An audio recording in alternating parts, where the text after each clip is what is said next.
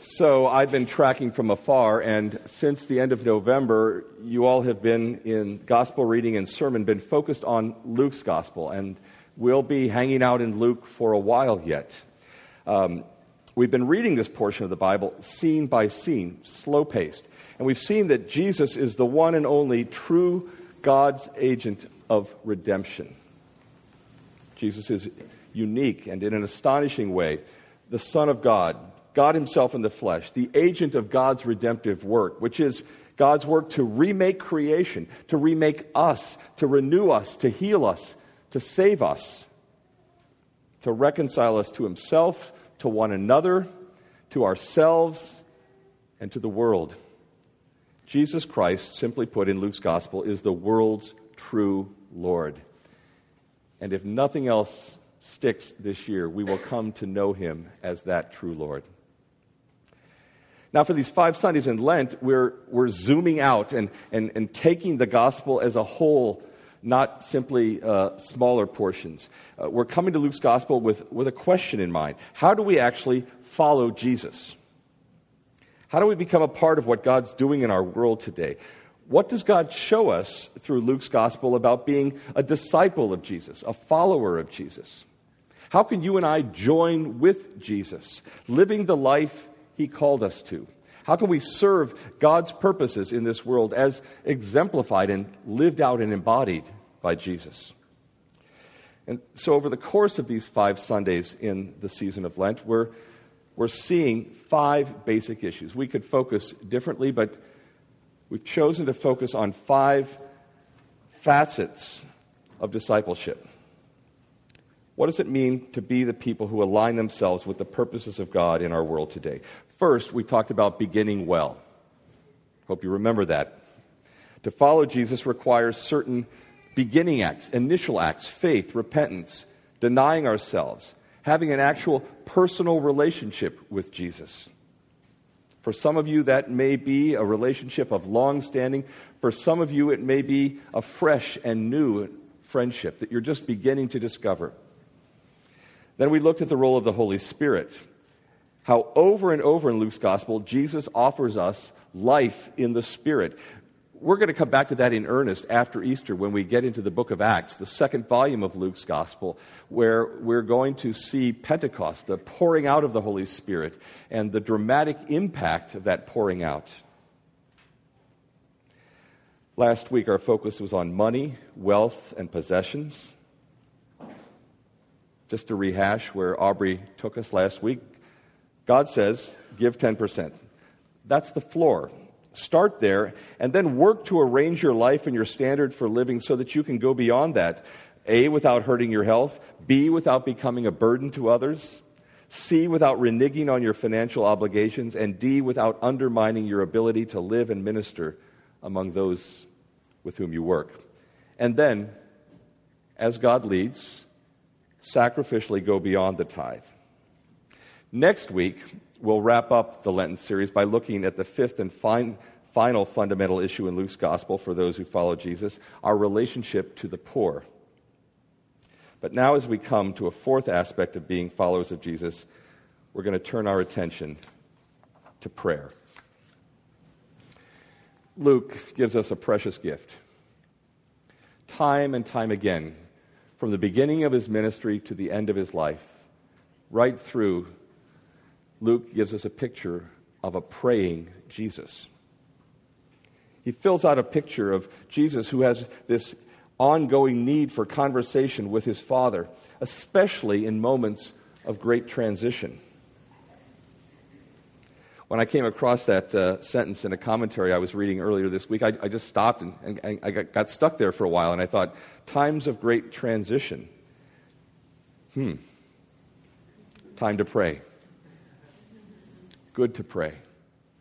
Good for us all right now in this time of transition. I don't know what other kinds of transitions you're in right now, but if you take away nothing else from the example of Jesus, see a Lord who himself constantly prays as he faces trials, new adventures in gospel ministry, as he moves out and calls disciples. He called called upon God in prayer already at the beginning. You recall his baptism. After his baptism, he was praying immediately. And it was in response to that prayer that he heard the affirmation from his heavenly Father, "You are my beloved Son." He spent an entire night in prayer before choosing his 12 disciples. Not the only time we see him praying through the night. Just parenthetically, that might be an interesting thing to try sometime together. He prays on a mountaintop at the moment of his transfiguration. At 2 turning points in his ministry, he's by himself, but not far from his disciples. "Who do you say that I am?" he asks them, coming out of a time of prayer. And then coming out of another time of prayer, they come to him and say, "Lord, teach us to pray." And notice, if you were listening today, the answer to that question is not a lecture. It's not handing them a textbook or a whole library of books about prayer. He says, when you pray, pray this way. He prays in the Garden of Gethsemane. I have to tell you, if you have ever been to the Holy Land, you will remember that place. If you have not been and have a chance someday, you owe it to yourself. I didn't think it would have much of an impact on me last summer. I thought, well, okay, it's the Holy Land, place of turmoil, lots of traffic, noise, lots of commerce, lots of kitsch, and yeah, that's all there.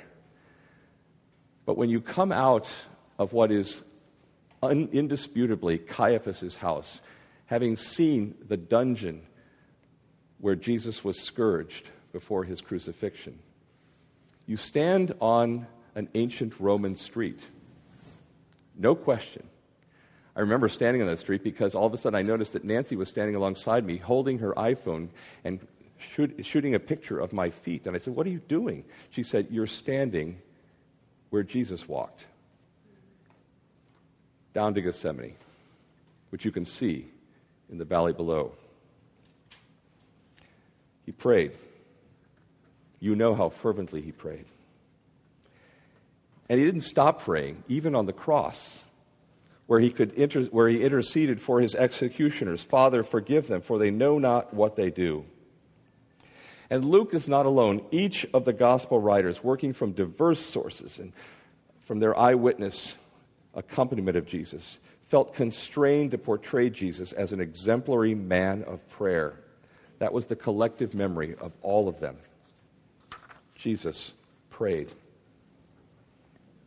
Well, let's start more fundamentally yet. What is prayer? We could spend the rest of the morning just trotting out definitions, but just a couple. John Calvin says, "Prayer is the chief exercise of faith by which we daily receive God's benefits." The chief exercise of faith by which we daily receive God's benefits. Not one of us would want to go through a day bereft of God's benefits. Prayer is how we acquire them. John Flavel in 1692 wrote a commentary on the Westminster Shorter Catechism. The Catechism had been written in 1646 and 1647. It's the great catechism today of Reformed Christians. Presbyterians love and honor, well, most of them anyway, the Westminster Shorter Catechism. But it was written mostly by Anglicans. True. This is not a chauvinistic thing. I'm just saying it's a catechism that we do well to rediscover for ourselves. Flavel wrote this commentary about 30 years later, and he said, reflecting on question 98 of the Catechism, what is prayer? Answer, prayer is an offering up of our desires unto God for things agreeable to his will in the name of Christ, along with confession of our sins and thankful acknowledgement of his mercies. Prayer is confessing our sins. It's asking God. It's having desires that are agreeable to his will, and it's thanking him for his mercy, for his answers to our prayer. What's the first qualification of an acceptable prayer? Flavel asks, that it be sincere and flowing from the heart of a regenerate person. Proverbs 15:29, the Lord is far from the wicked, but he hears the prayer of the righteous. Or Jeremiah 29, you will seek me and find me when you shall seek me with all your heart. Sincerity, a pure heart, a regenerate heart is the first qualification of acceptable prayer. Flavel goes on, the second qualification, it must be performed in the heart of a child by God, by the Spirit of adoption. Paul writing to the Galatians, because you are sons, God sent the Spirit of his Son into our hearts, the Spirit who cries out, Abba, Father. Or Romans 8, in the same way the Spirit helps us in our weakness. We do not know what we ought to pray for, but the Spirit himself intercedes for us through wordless groans. But I love best of all the third qualification of an acceptable prayer. It must be fervent and important. Now, don't get stuck at that word. It's not used the way we use the word. You may think your prayer is important, but that's not the meaning. The word important here is important as in importune, meaning to beg, to entreat, to supplicate, to urge. This is begging prayer. Prayer must be fervent and persistent, not cold and formal. James 5, the prayer of a righteous person is powerful and effective. And as we heard in today's gospel from Luke 11, so I say to you, ask and it will be given to you. Seek and you will find. Knock and the door will be opened to you. At this point, Jesus gives us in Luke two parables to make this point. Beg, importune, persist, persevere in prayer, ask.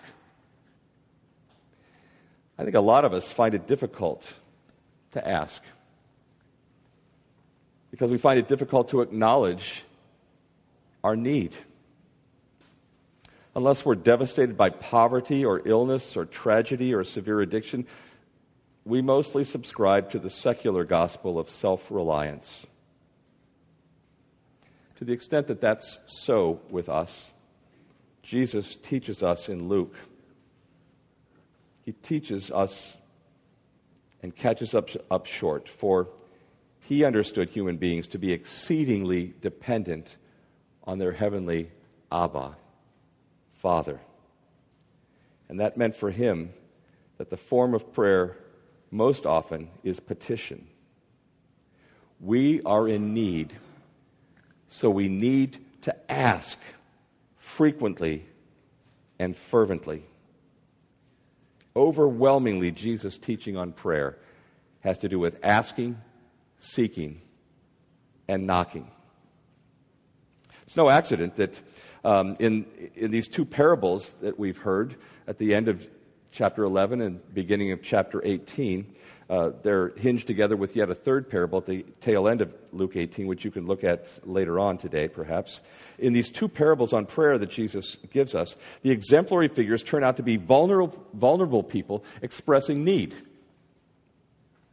The first is a man who awakens his neighbor at midnight, explaining he must trouble him for bread at this most inconvenient hour because a friend has arrived unexpectedly. He has nothing to set before him. He wants to be hospitable. It's a big deal. The second figure is a widow whose few rights are threatened by a legal action against her. And in desperation, she badgers an unbelieving and indifferent judge for help until he finally acts to vindicate her against her adversary. The purpose of that parable of the persistent widow is to encourage them. Luke says, he names the purpose right at the outset. He said, the purpose is to encourage his followers always to pray and never to lose heart. And that's my encouragement to us today. Always to pray and never to lose heart. Because God is not like that judge. And you and I are not like that widow.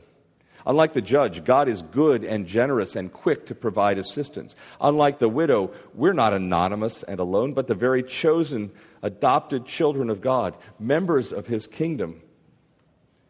Therefore, if the woman, through her persistence, obtained from the judge what she desired, how much more shall we, through our persistence, receive from God what we ask? And if a wicked and shameless judge grants the request of a helpless and hopeless widow, how much more shall a gracious and loving Father grant the request of his precious and forgiven children? The point of the parable, says Jesus, is to encourage all of us to continue to pray, to always pray, and never to give up or become disheartened or discouraged. And then we went to a second parable, Luke 11. I love the word that Jesus associates with prayer in verse 8, Luke 11, verse 8. He says, impudence. We're told to pray with impudence. When's the last time you associated impudence with prayer? The implication is that you and I are most likely far too polite in our praying. We're told to pray with impudence. Is there a kind of reverent impudence? Well, how could it be otherwise? If our passion, writes Raymond Ortland, is that delight in God will triumph in our generation, how can we not pray with a sense of the authority of it? After all, why are we here? Why do we exist at all? For the glory of God. But how does that work out? Listen to Jonathan Edwards. God is glorified not only when his glory is seen, but when his glory is rejoiced in. When those that see his glory delight in it, God is more glorified than if they only see it. His glory is then received by the whole soul, both by the understanding and by the heart. God made the world that he might communicate and we might receive his glory, and that his glory might be received both by the mind and heart. Which is why we pray, hallowed be your name. That's what Jesus calls us to pray over and over, that God's name would be hallowed in this world. Could we pray for that without urgency? Could we pray, your kingdom come, without boldness, without impudence? The other English versions use translations like importunity, that was the old RSV, persistence, boldness, shamelessness, brazen insistence. All those translations are getting at it. We might say, pray with sheer nerve. Look at the parable again. Here's a man comfortably asleep in bed. It's midnight. There's a knock at the door, a persistent knock. Who on earth at this hour? The man rolls over in bed and tries to ignore it and get back to sleep. Knock, knock, knock. The unwanted visitor pushes the button on the intercom. Hey, neighbor, I know you're in there. Mr. Neighbor thinks, the nerve of this guy. I can outlast him. And he pulls his pillow over his head and tries to go back to sleep. Mr. Nervy outside isn't going away. Neighbor, some out-of-town guests have just shown up. They're starving. We have nothing for them, and all the stores are closed. I don't need much. Just be a good neighbor and help me out here. Finally, Mr. Neighbor gets up and hits the intercom. Do you know what time it is? Do you realize how hard it was to get the kids to go to sleep tonight? And you show up at this ungodly hour and ruin my good night's sleep with your need? I know. I don't blame you for being ticked off, but you've always been so nice to me. I just had to believe you wouldn't mind. Mr. Neighbor thinks. So now he's trying the you've always been so nice tactic. Would physics allow me to reach through the front door and punch him out? Honey, can you believe this guy? He's right out of a cartoon. And his wife says, he's always been a little off. He's not going away, and you know it. Just give him what he wants, and we'll be rid of him.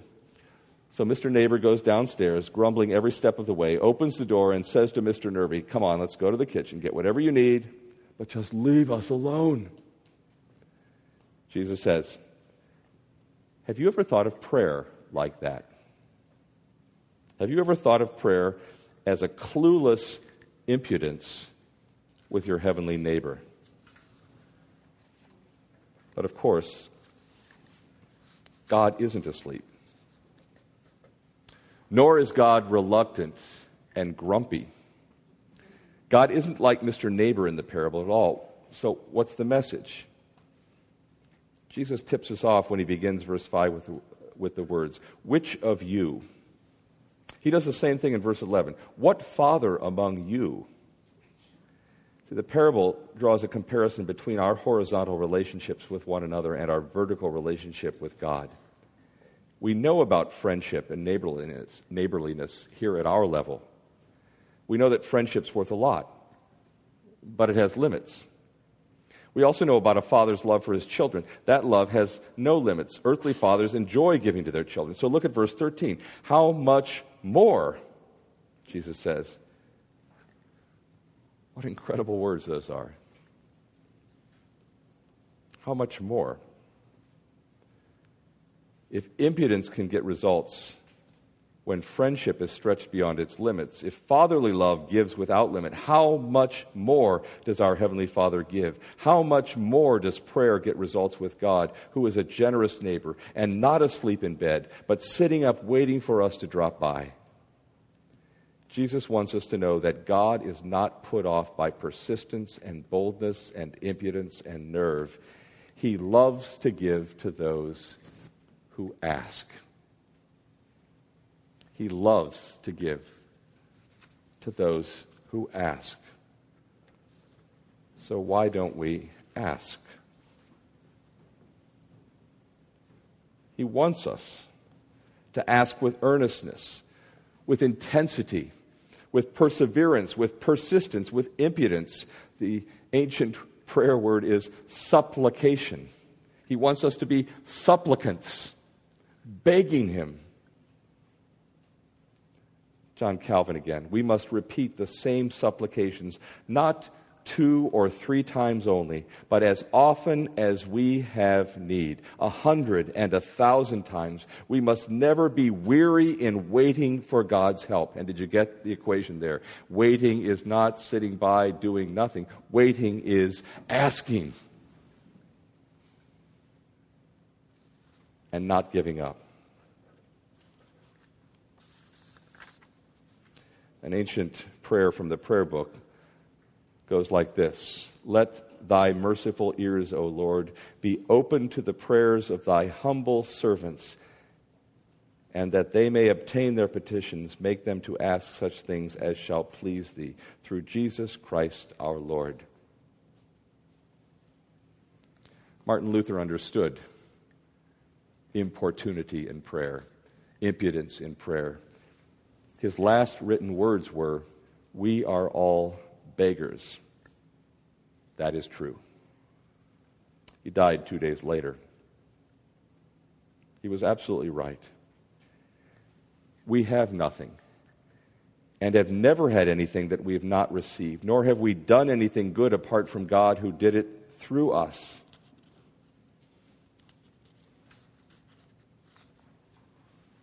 Begging good gifts from God is what petitionary prayer is all about. Ask God as beggars for what you need, because he invites you to ask in that way. That's our true relationship with him. He's the provider.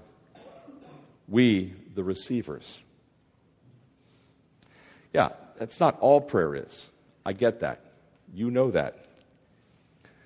Prayer in his great book, the great book by J.I. Packer, is a lot of things. He says, brooding and praising and being searched by the Spirit, all of that. But at the core, where all people of prayer bend their knees, prayer is asking, begging God to supply felt needs. Asking is the essence of praying. Which is why Jesus says, ask, seek, knock with increasing intensity. And if you know your Greek grammar at all, you know that what he's really saying in a present imperative is keep on asking, keep on seeking, keep on knocking. Don't give up.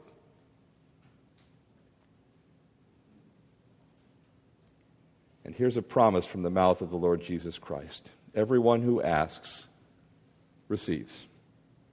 The one who seeks finds. The one who knocks to that person it will be opened. So why do we pray? We pray because Jesus commands it. We pray because we need it.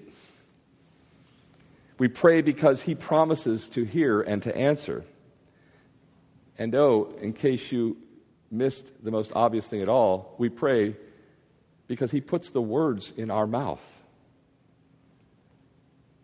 Prayer, the Lord's Prayer, which might more aptly be called the disciples' prayer, or, in keeping with this Lenten series, the followers' prayer. Your kingdom come. Prayer is asking for the kingdom.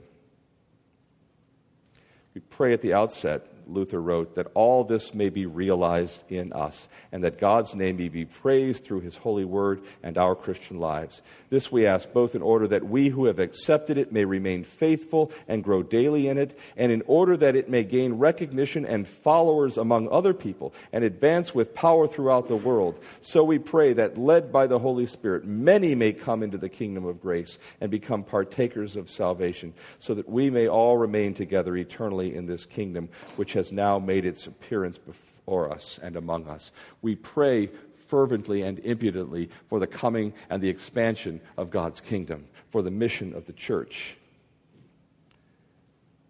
We don't pray merely for a crust of bread or for a temporal, perishable blessing, but for an eternal, priceless treasure and everything that God himself possesses. It would be far too great, Luther goes on, for any human heart to dare to desire if God himself had not commanded us to ask for it. But because he's God, he claims the honor of giving far more abundantly and liberally than anyone can comprehend, like an eternal, inexhaustible fountain, which the more it gushes forth and overflows, the more it continues to give. Tap that fountain. Beg for the living water and the living bread. And the best prayer of all, verse 13 of Luke 11. How much more will the Heavenly Father give the Holy Spirit to those who ask him? It's okay to pray for little things. It's wonderful to pray for the most trivial things, like a place to park even. But God has more for us than that. He gives his best gift, his very lifeblood, his Holy Spirit, to those who ask him. There's always more. God will keep giving us deeper desires, arousing in our hearts a yearning for his Spirit. The best prayer to God is a prayer for God. O God, you are my God. Earnestly I seek you. My soul thirsts for you. My flesh faints for you, as in a dry and weary land where there is no water. Psalm 63. One thing have I asked of the Lord, that I will seek after, that I may dwell in the house of the Lord all the days of my life, to gaze upon the beauty of the Lord and to inquire in his temple. Psalm 27. Now there's an agenda for prayer. The presence and power of the Holy Spirit, the conquest of sin and unbelief and self-righteousness and lukewarmness, more enjoyment of the Bible, more tenderness toward God, more love for others, the cleansing of our hearts from anger and envy and payback, more gentleness, more wisdom and knowledge, more power, more clarity, more growth, more of God. Jesus says the Heavenly Father gives the Holy Spirit to those who ask him, not to those who deserve the gift, not to those who just believe in the gift, but to those who ask. What are you waiting for? Amen.